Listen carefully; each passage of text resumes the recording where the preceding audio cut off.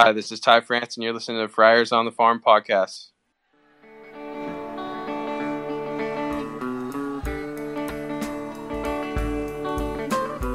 Out in the West Texas, down in El Paso, I fell in love with a Mexican girl.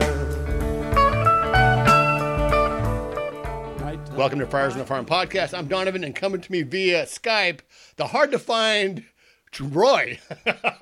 I'm hard to track down sometimes, but holy cow, I don't know if my heart can take much more of this. Dude, We got, 11, 12 more games against the Dodgers? Holy cow. It was insane. This last week and a half went from just absolute pain to absolute, oh my God. Like it was, I almost ended up on Ben and Wood's dipshit tweets so many times with just I almost tweeted we were going to be 2 games under 500 by the end of the weekend.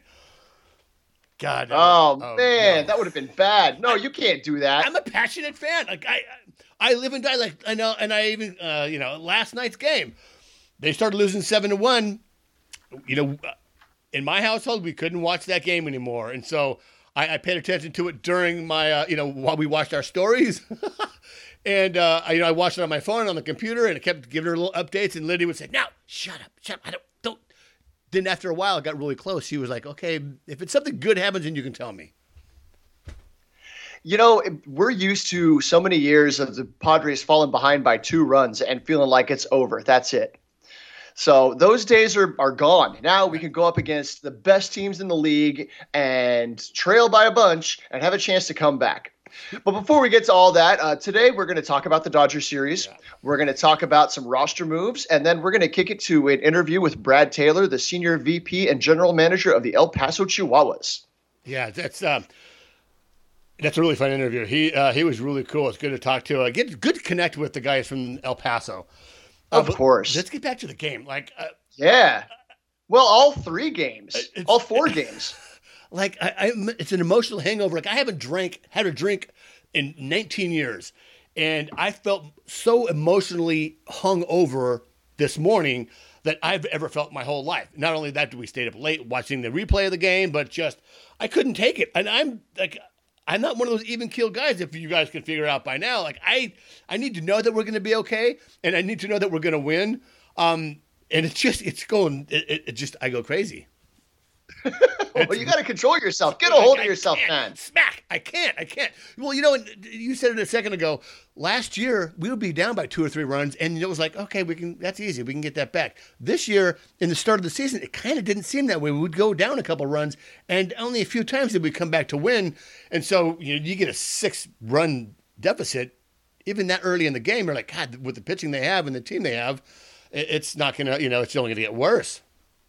Yeah, but this team can hit and they can run the bases. I saw somebody tweeted out something about how the Padres run the bases more aggressively than anybody else, and that helps create these runs. And so like that, Tatis scored, he stole third base, and that's what allowed him to score on Hosmer's sacrifice fly. So, and it's not just Tatis, it's everybody. Manny Machado stealing bases. You've got guys trying to take the extra base. We actually lead the league in stolen bases with, I think, 25 or so. Right. Yeah. Right. There's a bunch of speed. You got Will Myers and Jorge Mateo. And it's little things like busting down the first base line to beat out a double play. Yeah. And there were a couple of those yesterday where it looks like a double play ball, and then the ball gets to first base, and there's Jorge Mateo 5 steps past the first baseman. Yeah. And it's like, that keeps the inning alive. It does. And that happened last night at the end of the game. And that, but let's take our collective sigh of relief. And just say Fernando Tatis is back. Oh, my gosh. And he is back with a vengeance. I mean, I as a Padre fan, to watch him homer twice off Clayton Kershaw was enough. Like, okay, we could lose the game. I don't care. He hit 2 bombs off Kershaw, who's never done that. I don't think that's ever happened before in his career. And then to come back. He's probably let 2 bombs at some point, but holy cow. I mean, it's just each one of those seemed to change the momentum of the game. Yeah, absolutely. And then the next day. And here's everyone hates to hate on Trevor Bauer. I don't like the person. I love the villain. I love the baseball villain. I love that he's a jerk on and on social media, kind of calls people out. The misogynistic stuff, the political kind of stuff, like I can care less about. But having a baseball villain and him be on the team that we want to beat the most, hell yeah, give it to me. I'm so glad he didn't sign with the Padres. Oh my gosh. If he was playing for the Padres, I'd be cheering for him and rooting for the team on the front, not the name on the back. But oh my gosh. So what do you think about the whole sign stealing air quotes thing that Trevor Bauer kind of sparked up? Well, some kid put it on Twitter and he quote tweeted it without really looking that deep into it. And if you later on, John Boy from John Boy Media, he broke it down and he didn't. And then last night, on the fly, Ken Rosenthal comes out with a piece with interviews with 3 different major league catchers, and they're like, it's if he's stealing signs, it's on the catcher. Right, and it was pretty apparent that he wasn't stealing signs. John Boy did a good job of making that clear, that the catcher's fingers were balled up into a fist by the time Tatis looked back. What Tatis was probably doing was looking for the catcher's location. Was he starting to shift away to know if the pitch is going outside? And I think it's funny that all these Dodgers fans and even some national writers, Bill Plaschke, are you out there, that they're calling him out for it. And then there's a clip of Cody Bellinger, and you see him giving the kind of side eye back there to the catcher, like, "Oh, are you sliding away? Because then I'll go away." He looks like he has Tourette's. He's doing it so much. He's like, "Is that a tick, or are they still trying to steal signs?" No, it was clear. And so the way I'm understanding it, if you're actually trying to look at the catcher's fingers and steal the signs, that is a no-no. That will get you drilled. But if you're simply looking for where the catcher's placing his weight, is he moving early, that's kind of frowned upon, but it's above board. Is that fair to say? Yeah, it's very fair to say. And you can't, like, I don't know if sneaking back to take a look works. I don't know if it's so, the signs are done kind of so much late and early in the at bat that you're starting to dig in, you're getting ready. Okay, signs are getting done while you're still kind of like just getting your feeling, and then by the time those signs are done, you have about a half second to maybe 2 seconds before the pitch is thrown, and you need to be ready. Right. So looking back and doing that, I don't know. And if you're a catcher and you're making your presence known, if you're shifting outside, if you're shifting inside, like that's on the catcher. As a major league catcher, you have to be silent. All those moves have to be done when the attention is away. The batter's attention is on the pitcher, not necessarily on the catcher. So I don't see it. Right. And in that article that Rosenthal posted, I think Dennis Lin helped put it together. He talked to Eric Kratz, Chris Iannetta, and I can't remember who the third guy was, but they all kind of agreed that you need to be smart back there. You need to know who's trying to look. And if you think somebody's peeking, then maybe you decoy one way and move in the other. And you'll see that because you watch the catcher back there, and sometimes they'll kind of slide one way and then slide the other because they think somebody might be looking, especially when there's a runner on second base, because that's another thing, that the runner on second, you might see a little subtle hand movement, right, or maybe they'll pick a foot up when the guy's moving inside. It's stuff like that. And it's a part of the game. Yeah, it's the craft. Schoolcraft, well, spycraft, it's the craft of the and so you need to be smart. I mean, it's like having all these different signs and all of that. You need to be a step ahead. There's a chess game within the game of baseball. That's one of the things I enjoy so much about it. So then yesterday, Taddy, maybe those are just 4 homers were a fluke. Maybe he was tipping his pitches. Maybe it was whatever. But Dustin May, right, with his 98 two-seamer, I mean, God, that guy's really good. Like I heard it on Ben Woods this morning, but I agree. Like, he's the most feared pitcher in that whole rotation. Kershaw can be off. Even Bauer can be off a little bit, but you can't touch that two-seamer. And for Taddy to go straight dead center against him was just, all right, you think I'm stealing signs? Here we go again. I don't know how you do that. How you see a pitch coming in and you just expect that it's going to move 6 inches towards your kneecaps and be able to put a barrel on it. I don't know how. So that's unreal. So he's the first shortstop to hit multiple home runs ever at Dodger Stadium. No Dodger shortstop has hit multiple home runs in multiple days. And the two other, so here's the StatCast that came out. He's a 6th player with multi-HR games off former Cy Young winners twice in one season, and he's the first to do it in back-to-back games. The other players with 2 in one season, Felipe Alou, 1966, off Law and Koufax. Gorman Thomas, 1980. Gorman who? Off Palmer and Guidry. Robin Yount. Don't say Gorman who. Gorman Thomas was a really good player for a long time. Yeah, I was very young at 1980. I was 10 years old. Anyway, I was an infant in 1980, so I should, yeah. Anyways, Robin Yount hit 1982 off Perry and Palmer. Ken Griffey Jr. 1997 off Cohn and Clemens. And Manny Machado 2018 off Sabathia and Kluber. No one has ever done so 3 times in a season. Well, now we got like another 150 games where Tatis can try to do that. God, it's good to see that, all the talk when he was struggling, when he came back with the two-handed swing. That's the big thing, is the two-handed swing. He, that home run off Mayo, I think, was outside, and he hit it, with the one hand, but that was, reaching with extension. So anything that's in, he's getting his 2 hands through, and it swing that follow through almost looks like, the Brewers. Everyone hates that. Ryan Braun, that whole stiff upper arm. Well, so I thought back to when he was playing for the Estrellas Orientales right before he made his debut, and he had that off season where he just went off in the Dominican League, and there's that clip of him hitting the walk-off home run and flipping his bat to the moon. Well, it's a two-handed swing, and he was hitting the slider on the outside part of the plate. Yeah. So it's been in his bag before, and it's just like people talk about him sliding head first, and now he's sliding feet first. He did a pop-up slide the other day. Yeah. He's done that before. He has the tools. It's not like he has to figure something out that's brand new to him. It's just not how he's been doing it for the last year or so. Yeah, and he's playing a little bit smarter.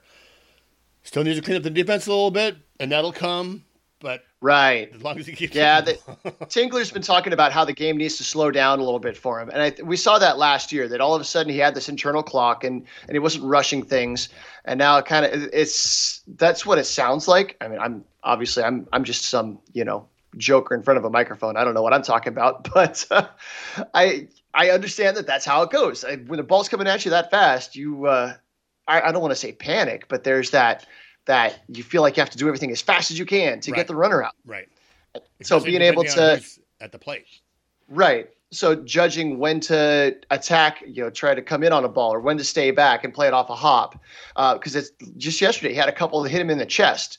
And it's like a good shortstop doesn't wind up taking balls off the chest. Right. So something's up. But they've got the right coaches and everything to work him out. I think he's going to get there. Absolutely. And he's also slowing it down at the plate for sure. So let's move on. Tucupita, and here's the thing about, Tucupita, Luis Camposano, and Ryan Weathers being on the opening day roster. They all earned it. Like Tucupita earned it. There were some injuries. Also with Campy, he earned it. He just didn't get it because Nola got his broken finger. He wouldn't have made the team without it, but certainly he earned his right for the opening day starters. So Tucupita Marcano was sent down to the alternate site, which is fine. He got his cup of coffee. He got to see what it takes to stay there. Let's see him get into Double-A, hit some Double-A, maybe make it Triple-A, and maybe show up in a September call-up.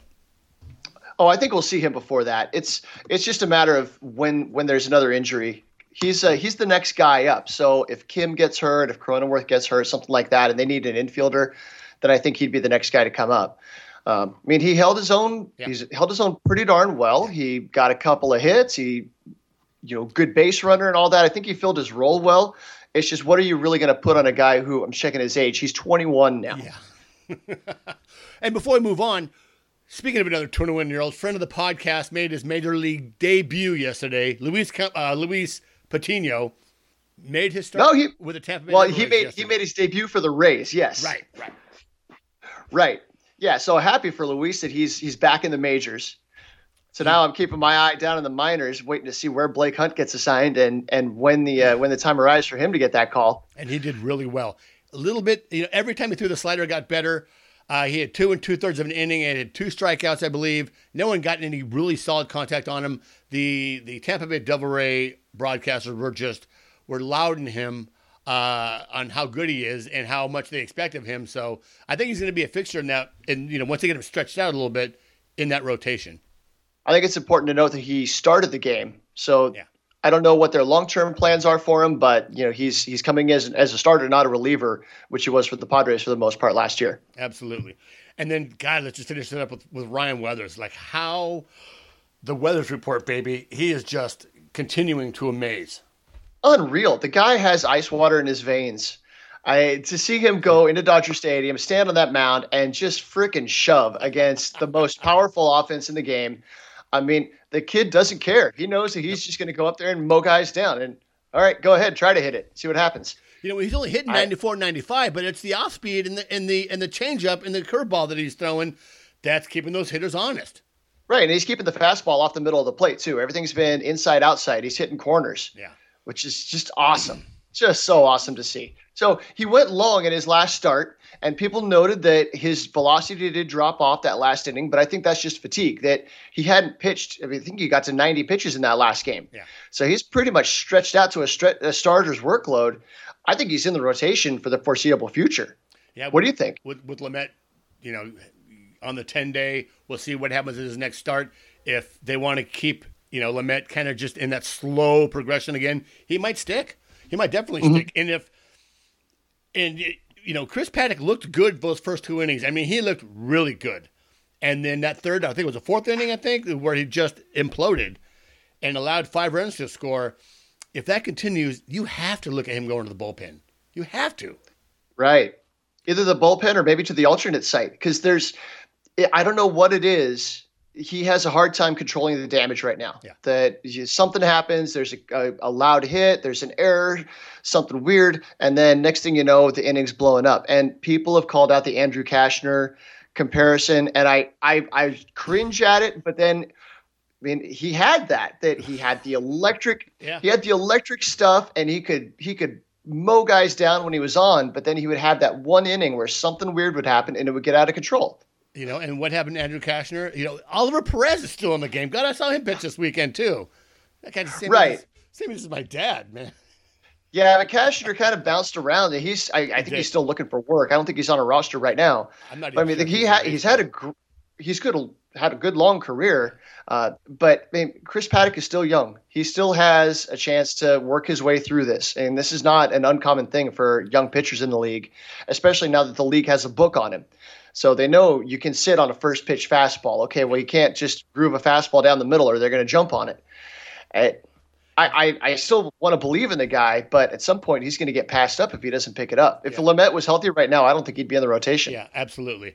So let's move on. So the Friday game was the 12-inning marathon game, and Jason Stark had some great tidbits from his Wild and Weird article from The Athletic. So this is from Jason Stark from The Athletic. I'll grant you that the Padres second baseman may not be a typical position player heading for the mound in extra innings. Since the Rays once groomed him as a two-way player in the minors, nevertheless, for the final out of the 12th inning, the second baseman pumped an 89-mile-an-hour fastball past Mookie Betts for a strikeout. I'm guessing he'll never let Mookie Betts forget. Mookie, incidentally, through Wednesday, had whiffed only 5 times all season against real pitchers. So real pitchers. Yeah, right. So this was a cool feat by Jake Cronenworth, had more in his bag of tricks. 2 days after striking out an MVP, he homered off a Cy Young winner, Trevor Bauer, and that caused loyal tweeter Charles Smith to pose this fun question. Who has ever done that before? I think that was the question. Cronenworth is the first position player in history of those 2 awards to strike out an MVP and homer off a Cy Young in the same series. Many pitchers have done that, of course, but the last pitcher to homer off a former Cy Young winner and strike out a former position player MVP in the same series was that sweet swinging Travis Wood, who did it on July 28, 2013 as a Cub. He homered off Tim Lincecum, struck out Buster Posey. So why is this a candidate for the weirdest and wildest moment of 2021? Oh, only because, according to Baseball Reference.com's fabulous stat head tool, only one other relief pitcher in the entire expansion era, all 60 years of it, had ever hit a sacrifice fly in the 12th inning or later. Mike Scott did it for the Astros in the 13th on June 4th, 1989. Special citation, our friend Jim Katt hit one in the 13th as the starting pitcher May 20th, 1969. But this one was hit by a guy, Price, who 0 previous sac flies and only previous career RBI in 13 seasons and 15 career plate appearances. That happened to David Price off. Yeah, so I was at the game, the 12-inning game, and we're sitting up there in the upper deck, and I'm watching everybody come in, and I'm like, wait, why is Cronenworth going to get another glove? is that Joe Musgrove jogging onto the field? And it was, at that point, I was so fatigued from such a long, exciting game that was on the edge, and it kind of got out of control. And it's like, you know what? Screw it. Let's have some fun. But then the fact that he came back and hit a home run off a Cy Young Award winner, I mean, that makes it pretty special. And Travis Wood could hit a little bit. Yeah, he had a little bit of a stick. God, where is he today? I remember him playing left field at some point for the Cubs, because they would do the thing where he'd come in and face a guy, and then Madden would send him out to left field, and he'd play an at-bat or two out there, and then he'd come back in and pitch again against the next guy. Okay, meanwhile, before Musgrove, no pitcher had recorded a putout at any other position after throwing a no-hitter that season, according to stats, since Johnny Lush did it for the 1906 Phillies. The Phillies wouldn't throw another no-hitter for 58 years, establishing the longest no-hit drought in history. And whose no-hitter ended the second longest drought in history? Yep, Joe Musgrove's. But also, how about that? This was the first time in history of reliable play-by-play data that any pitcher had hit a ball that was caught by another pitcher playing a different position with a position player pitching, which honestly should never happen, especially one of those great games of the year, except it's, Oh, my gosh. Actually, that was just the series here in San Diego. Yeah. I want to see his article about this last series, these 4 games, because I'm sure there's a whole bunch of – obviously Tatis hitting 2 home runs on back-to-back nights against former Cy Young Award winners right there. I'm sure that's going to make a whole paragraph for him. But, what just an exciting – that double play that they turned. Yeah. Holy cow.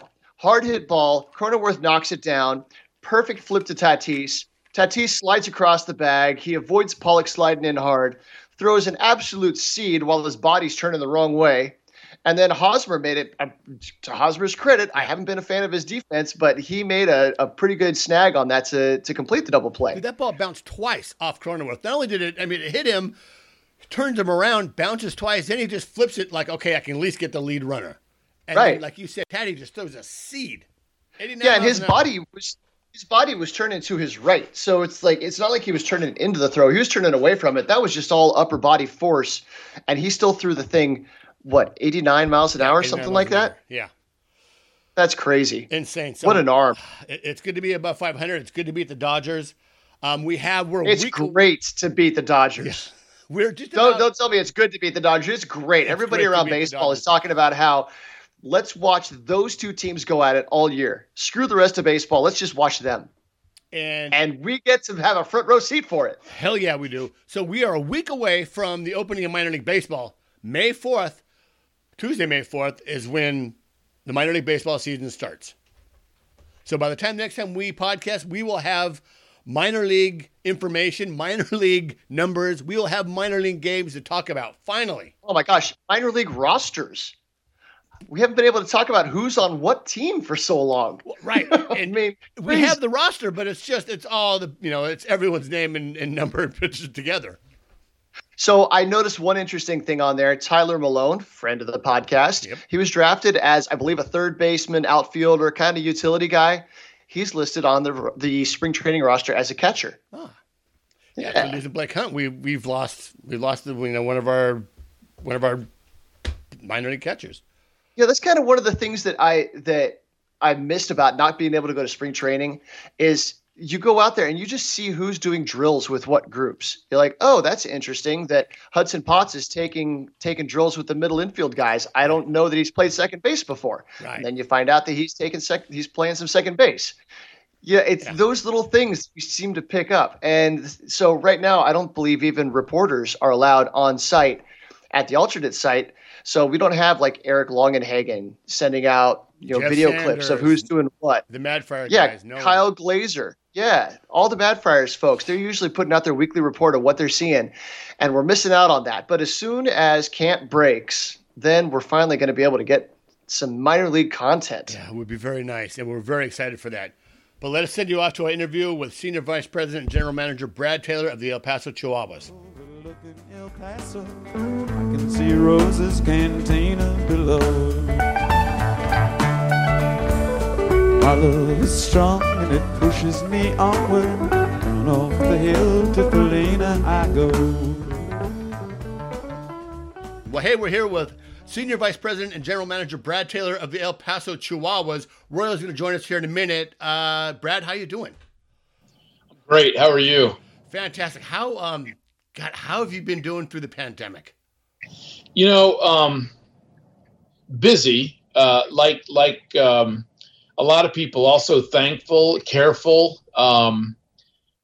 probably impatient. But it's funny. We rewind all the way back to March of 2020, and as an organization, we made a decision that we weren't just going to sit still. We wanted to keep our pace and momentum and our purpose. And we stayed in great contact with all of our corporate partners, our suite holders, our season seat members, our group leaders. And it wasn't even in the interest of trying to sell them anything as much as it was just cultivating a relationship to say, hey, we're here. We're not sure when we're going to be back. Right. But when we are back, we hope you're back with us. And I think that paid off because we were really poised to have a great season. The other thing we did by not sitting still, our ownership group is phenomenal. And they made a commitment to keep all of us on staff and whole through this whole thing.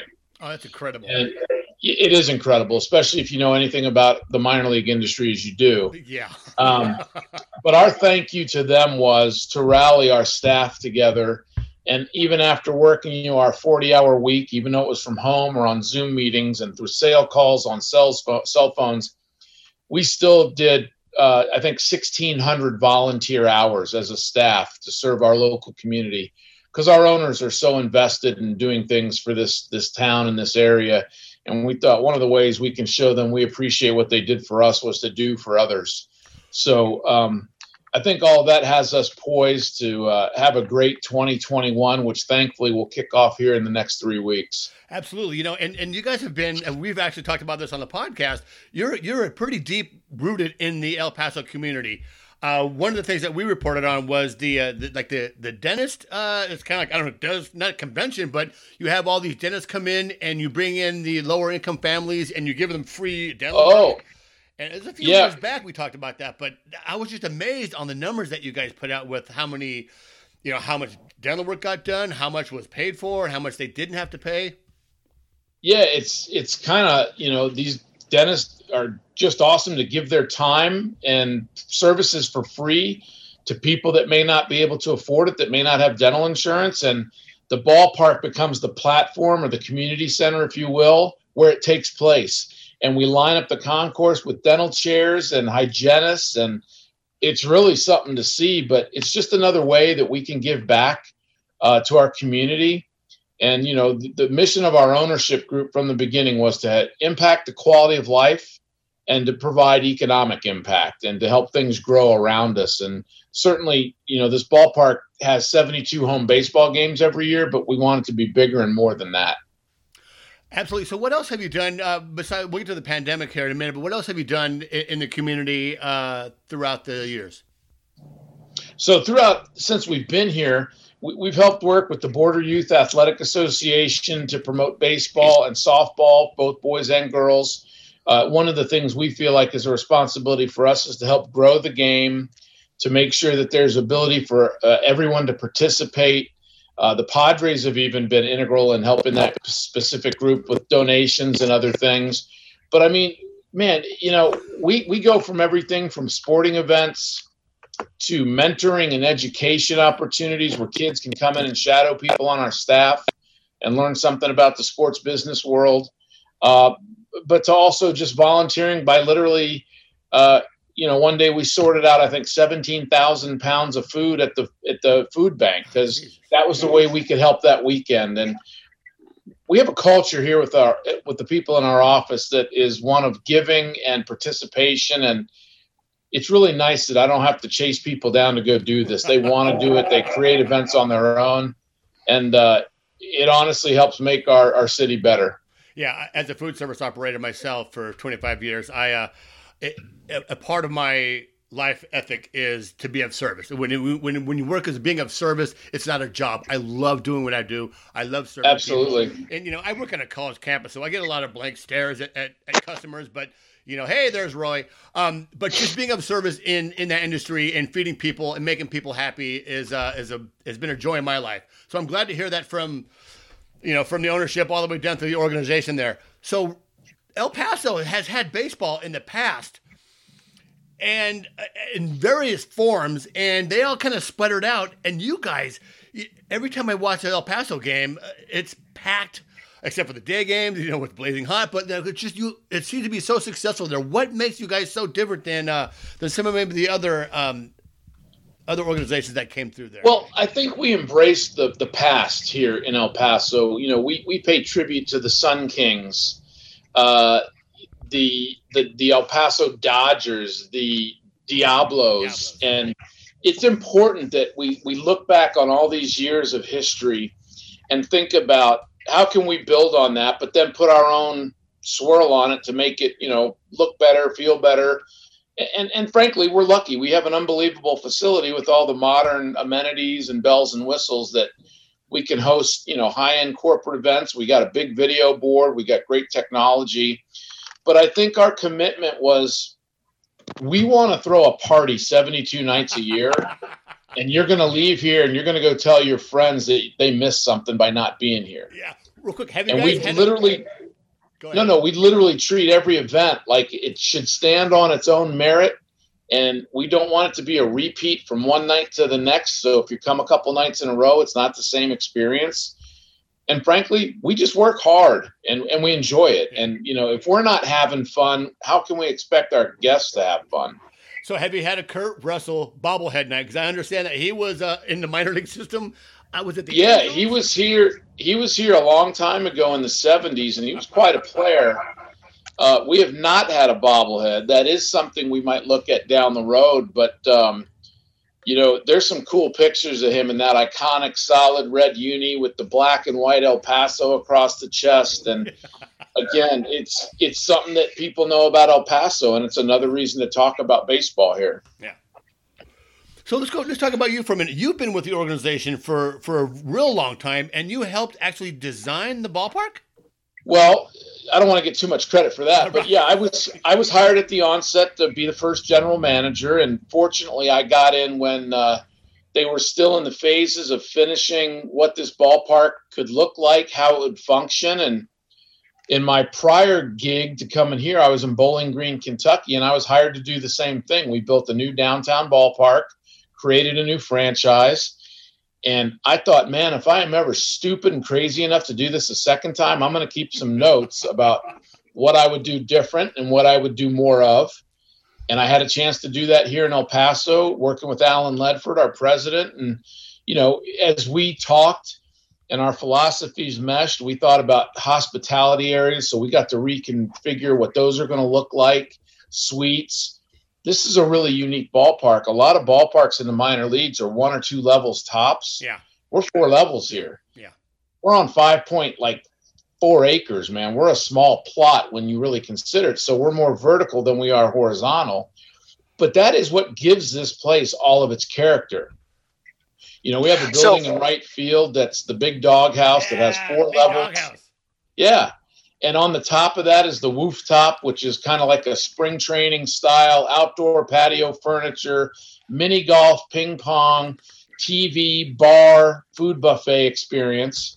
The next level down is the Sun King Saloon. So that pays tribute to all the past El Paso baseball history. And then the second level is the City Hall Grill. And we call it that because this is where City Hall used to be. Really? El Paso blew up City Hall to build this ballpark. So better make it a party, right? Yeah, it provides some unique opportunities to this really awesome facility. So here in San Diego, we've gotten to see what a ballpark can do to revitalize a part of downtown that might have been a little bit run down.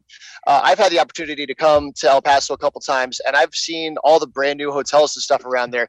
Can you speak to what the ballpark has done to help that part of downtown come alive? Yeah, last figure I heard was over $350 million of new development downtown. Yeah. since the ballpark got here. That's significant. That's real. And jobs that have been provided. But yeah, and now one of those hotels is our host hotel. Visiting teams can now walk right across the street. That's fantastic. Which is huge. There's new restaurants, and the whole experience about being able to come downtown at maybe 4:00 and park, go have a beer, grab a little light something to eat, come enjoy a game for 3 hours, maybe have a post-game nightcap and a snack, go home. It really works the way you draw it up, and you can point, other cities can point to this and go, this is how it's supposed to be done and how it can be effective. Yeah, we stayed in the DoubleTree that's right across the street, like kitty corner. And you could look from our room. We were looking down into the ballpark. We could see the players out there stretching out before the game. It was really cool. Yeah. So you were part of the organization when the name was coming into shape, right? How was that whole? We talked to the guys at Brandiose about that, but I'd like to get your side of the story. Yeah, well, one of the helpful things is I had worked with Jason and Casey in the past when we named the Hot Rods and Bowling Green. Hot Rods, yeah. And while I love that name and that look, what we should have been there was the Bowling Green Cave Shrimp. And I was the one guy standing on an island with Jason and Casey trying to pitch that to our owners like, Cave Shrimp. Nobody's Cave Shrimp. But we went with the safe but still good nickname, Hot Rods. And that was ultimately landed on because there's a raceway there, Beach Bend, and Corvettes are made in Bowling Green. But when we got here, we thought, you know what? We don't want to be cookie cutter. We don't want to be vanilla.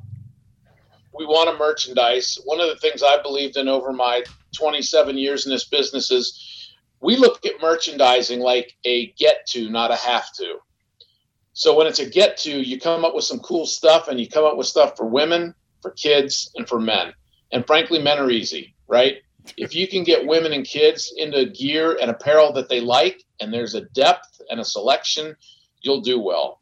So, how did we land on Chihuahuas? Well, Jason and Casey do what they do. They're terrific at it. They come in, they research, they talk to people. What makes this place tick? What makes it unique? What's fun? And, some of the common things that they heard about El Paso was, we're not like the rest of Texas. And it's not. El Paso is a little more like Arizona and New Mexico than it is the other side of Texas.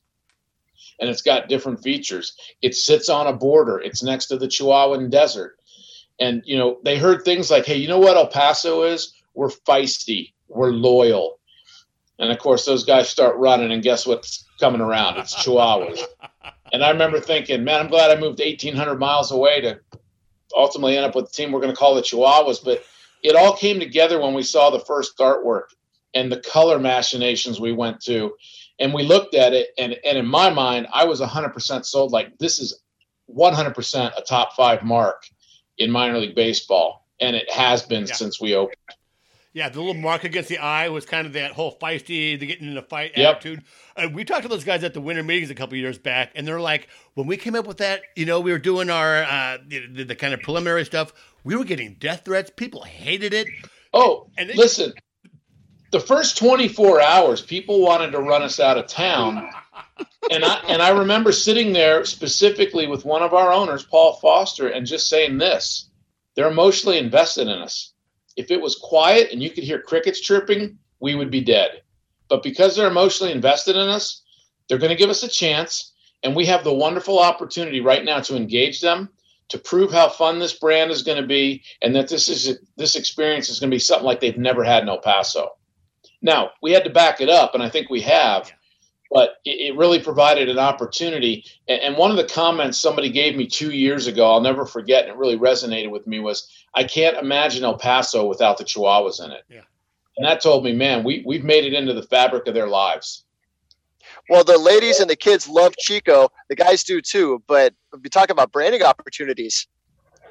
Yeah, I mean, at the end of the day, I remember having this thought like, man, if you can't like a cartoon dog, you're kind of soulless anyway, right? I mean, like, let's not take this too seriously. We're a minor league team. We're about fun. We're about family. And when you think about all the other things that come from being the Chihuahuas, it's why we can sell nachos in a dog bowl. It's why we can have the big dog house, right? So all these things are possible because we're just goofing around having fun, and people embrace it. Yeah, we had some of those nachos. What's And that? So we had some of those nachos. I have the dog bowl. That's the water outside. The dogs still have that.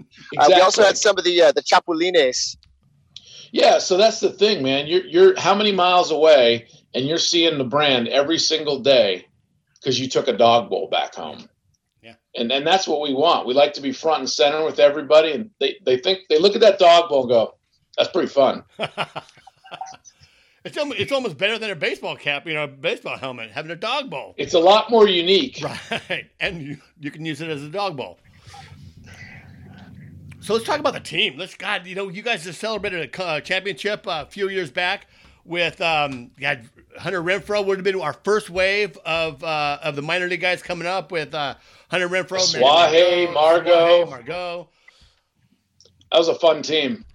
That was you guys beat. It was a pretty incredible game. Didn't he hit someone hit a grand slam to win the game? Was that Renfroe? Well, that was in one of the other games, but we ultimately ended up beating the Oklahoma City Dodgers in their ballpark to clinch it 3-1. But you know what's funny is that team, I think our final record was like 73-70. Oh my God. And we just got hot at the right time. We won the division. We got really hot at the end of August. And, man, we got in the playoffs and we were a buzzsaw. And everybody else was paper, man. We ran through it, and it was so much fun to watch that group. And with Rod Barajas leading the way as our manager, that was a lot of fun to win that. And then to go back the next year and take it to the final and 5th deciding game, literally to the bottom of the 9th here in El Paso, only to lose. Was just as gut wrenching. But for 2 years in a row, we made the championship, and over our 6 seasons, we've not finished below 500. We've won our division 4 out of 6 years. I wish we could take credit for that, but that's the Padres, man. The Padres and this incredible system that they have, and the scouting they do, and the way they find and procure these players and develop them. That's why we've been so good. Well, the house must have been rocking for all those postseason games. Yeah, it was unlike anything I'd ever seen before. Minor league baseball playoff games are not the easiest sale in the world because you can't plan on them. They happen near the very end, and school started. Yeah. And I remember our first playoff game here, we had like 8,000 people, and I had never worked a playoff game with that many people. And I worked in Trenton when the Thunder had the heyday Yankee prospects, Jabba Chamberlain, Phil Hughes, Ian Kennedy, Austin Jackson, Brett Gardner. Like, that team was stacked. And I think 3,000 fans might have been the most we had at a home game. But, man, the way El Paso supports this is just amazing.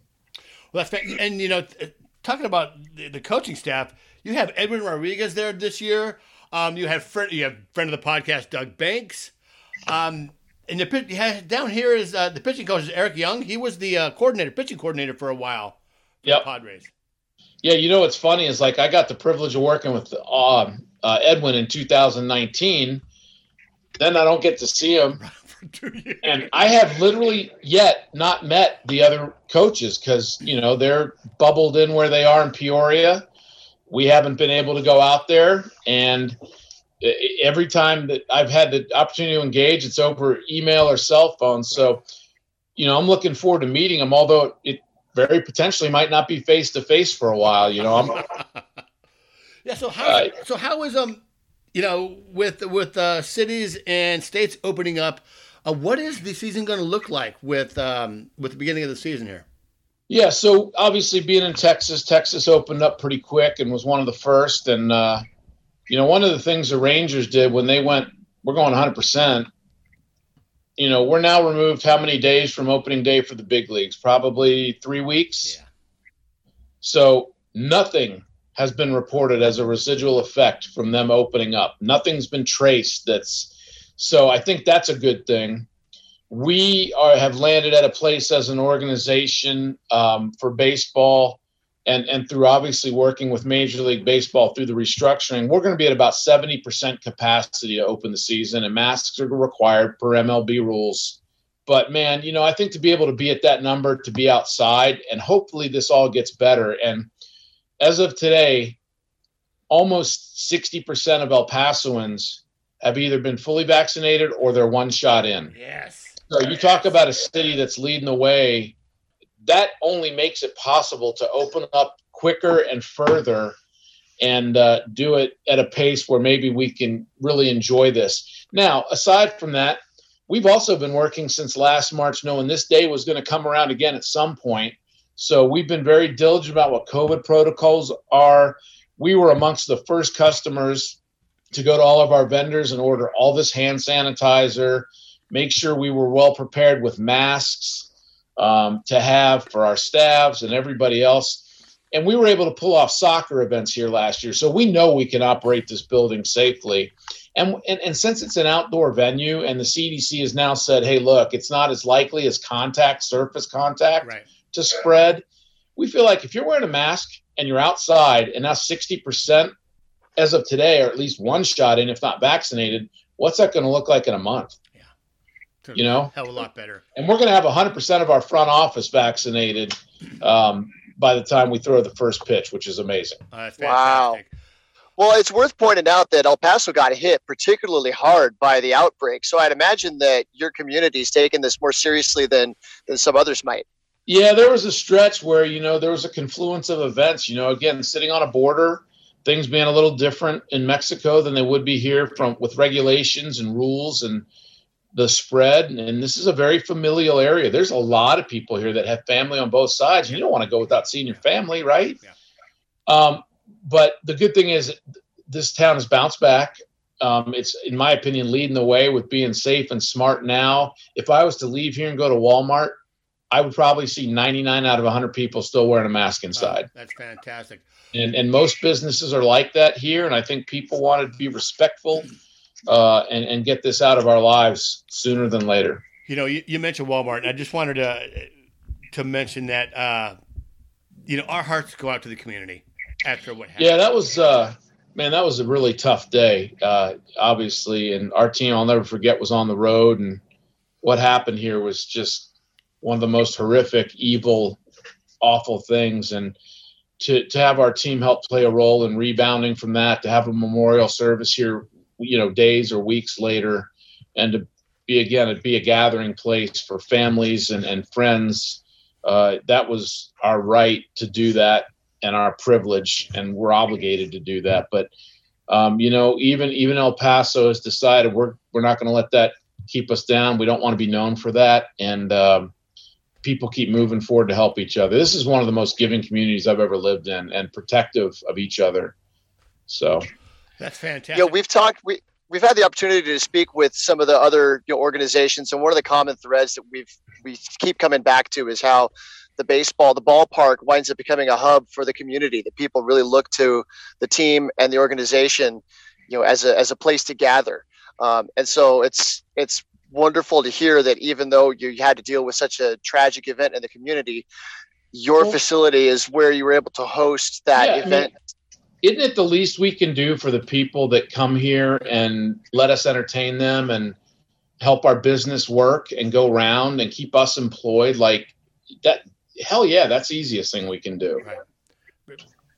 For sure. Hey, so I got to ask about this. So Ty France, although he's no longer with the Padres, God, he was one hit away from hitting 400, which I don't think has been done forever in minor league baseball for as many as at bats as he's had. It's funny, man. When you watch Big Fly Ty here in AAA, it was like watching the best kid on the high school field or the Little League field. It was like, yeah, that dude's just different than a lot of the other dudes. And he could hit fastballs up, down. He could hit break, and it just didn't matter. And when you hit the bat, it had a different sound. There's a couple guys that has resonated with me over the years, and it's Franchi, Hunter Renfroe, and Ty, and Ryan Schimpf. And then Cody Decker. Cody Decker hit some in the first year too, but just a different barrel sound. And I love watching Ty have success right now, man. Absolutely. And a lot of these guys, even though they're wearing different uniforms, we're forever fans because we've had so many good guys come through here. I mean, like good human beings. Like it's fun to root for them. It's easy to root for them. And Ty's one of those guys, man. And I'll tell you what, that guy he could have a good career for a while. Absolutely. He's having a time up there in Seattle. And the same thing with us, with our podcasts as we've had for just about going on 4 years now. They traded a lot of those guys away. And when they get traded away, we're like, great, we have a friend in Cleveland. Oh, we have someone in the Rays organization where we can watch these guys grow in the game. You know, we're just a step on the way to their real careers, which hopefully will be in the major leagues.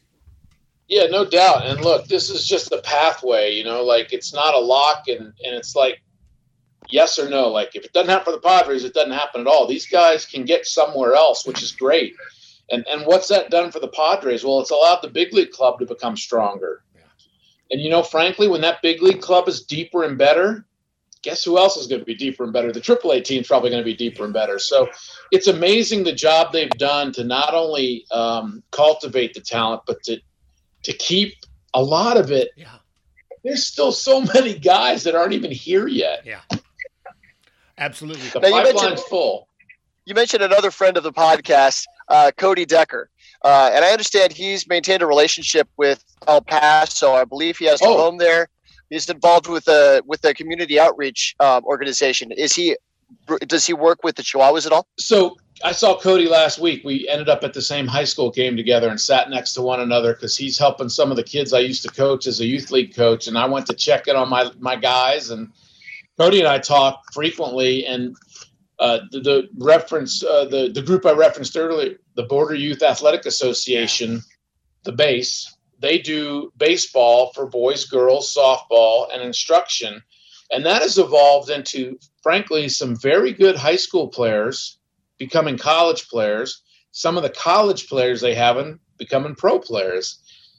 You know, Daryl Hernandez has worked out there. The Orioles drafted him in the second round last year. And, Cody's active in El Paso. He still kind of bounces between here and Southern California, but he's here all the time, instructing, helping, cultivating, developing, and, you know, helping to build the game continually here in this town. It was funny when we had him here the first season in 2014. I think he fell in love with El Paso pretty quick, and El Paso with him. He's been one of our best brand ambassadors, and he's a good dude, man. And you know, I stay in touch with him, talk to him frequently. You know, I remember the conversation we had real quick, Roy.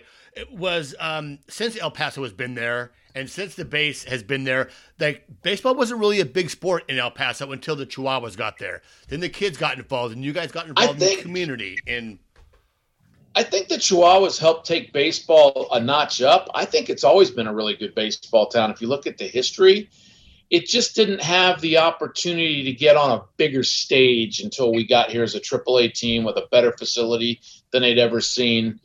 But, you know, you go back to like Bowie High School, man, they won the Texas State Championship back in, I think, 1949. And the story behind that team is remarkable, with a bunch of kids who spoke Spanish and English, and the way they were treated away from El Paso, and the way they made a run and won the whole thing, right? And that inspired people, I think, to be in the game. But now there's different opportunities. There's better facilities. There's places to train. My kids were 5 and 8 when we moved here. They're now 13 and 16. Just from what I've seen in the number of participants in youth baseball has grown quite a bit since we've been here. And if we can take any credit for that, awesome. We want to help perpetuate being active for boys and girls, baseball, softball, or frankly, anything that we can. And there's a lot of players here. I think you're going to start hearing more from on the college and pro scene. There's some legit baseball players here. Now you got me wondering. I'm trying to think back. There was a player that the Padres had in the minor league organization, Joe Galindo, I believe his name was. That came Joey from Galindo El Paso. Is that right? Yeah, he went to New Mexico State and got drafted by the Padres. I think he was ultimately released maybe a year or two ago. But, yeah, Joey used to come here in the offseason and throw bullpens right here in the ballpark. Oh, that's nice. Yeah, and that's, that's another thing. Like, if we got a local guy that needs a place, come on. That's so rad. There was an exhibition game between the Padres and the Chihuahuas at the end of spring training, and my wife and I came out and we attended that game. And Joe Galindo got to pitch in that game, and I'm sure for him that was one of the thrills of his life, being able to be in front of his city. I can only imagine. And if I'm not mistaken, I think he got to do it in a Padres uniform, which probably made it even cooler to all the people here. Hey, well, a couple more, we'll let you go. We really appreciate the time, Brad. Sure. A new 10-year partnership with MLB and the Padres. Has there had to be any changes with the facility with the new partnership? Thank God for us. We were built compliant and forward thinking. And, this evolution with MLB kind of restructuring the minors was frankly to get those that were behind up to kind of where we were fortunate to be. They want the health and wellness of the players and the places they work to evolve it. And that's fair. Yeah. But we have been compliant since we opened, and we are still compliant. In fact, probably overly compliant. And this is kind of a big league facility just with 7,100 seats, and to be able to be with the Padres for another 10 years, we both would have signed up for that without anybody telling us. It's been a wonderful partnership. They've been great to us. I think they like being here. We love them being here. And I'm not going to lie to you. When I get to go on the road and see my affiliate major league team play, it's pretty cool to be in San Diego. So pretty good perks there too. Yeah, absolutely. Well, hey, we really appreciate you taking the time, Brad. It's been a long Absolutely. time. We've had the podcast for a while. We never got a chance to really connect with you guys, and we really hope this is the beginning of a small relationship that we can build on. No, thanks. And I don't know if you guys have talked to Tim Haggerty before, our broadcaster, but Tim has seen and called every inning of every Chihuahuas game there's ever been, and he knows more deeply than anybody probably the path, the players, the results. So he's a good link here if you ever need it. I'm happy to come back and talk. And, the Padres as an organization got a pretty cool set of affiliates, man. I mean, Mike Nutter does an unreal job in Fort Wayne. Burl and Gass are back again in San Antonio. Yeah. So it's cool to be part of that deal. And obviously Lake Elsinore. So, they got a pretty good set of minor league teams to call their own. Well, I got a question before we break off. For the folks that come out to El Paso to visit, can you recommend a couple places to eat? Oh, 100%, man. One place that is a staple and you got to go is L&J Cafe. It's a little old Mexican place next to a graveyard, but it is unbelievable food, and it's the community center. You'll go in there and find doctors, bankers, teachers, coaches, whoever, right? And then more recently downtown here, there's some great restaurants that have opened up. Ambar has been open for maybe a year. It's a wood-fired Mexican grill place. Like the smell alone brings you right in. Ants and Eleven's Steakhouse downtown. But yeah, we all have our favorite little hole in the walls. I went to one today, H&H Car Wash. Mexican food, and it's just unbelievable, man. You walk in, it's 150 years old at least, but man, the food there is unbeatable. And I walked out of there, I think I spent $9.80 today. And is there an actual car wash there, so you can get your car washed while you're having your lunch? Yeah. Oh my God. Yep. That's so rad. I love it. Well, we really appreciate you taking the time, and we'll certainly reach out to you and Tim later on in the season, or maybe after the season. Awesome. Well, hopefully if you can visit, don't be afraid to reach out and say hello. Certainly will. Thanks, right, guys. Thank you. Have a good one. From out of nowhere, Felina has found me, kissing my cheek as she kneels by my side. Trading my true love in arms that I'll die for, one little kiss and Felina, good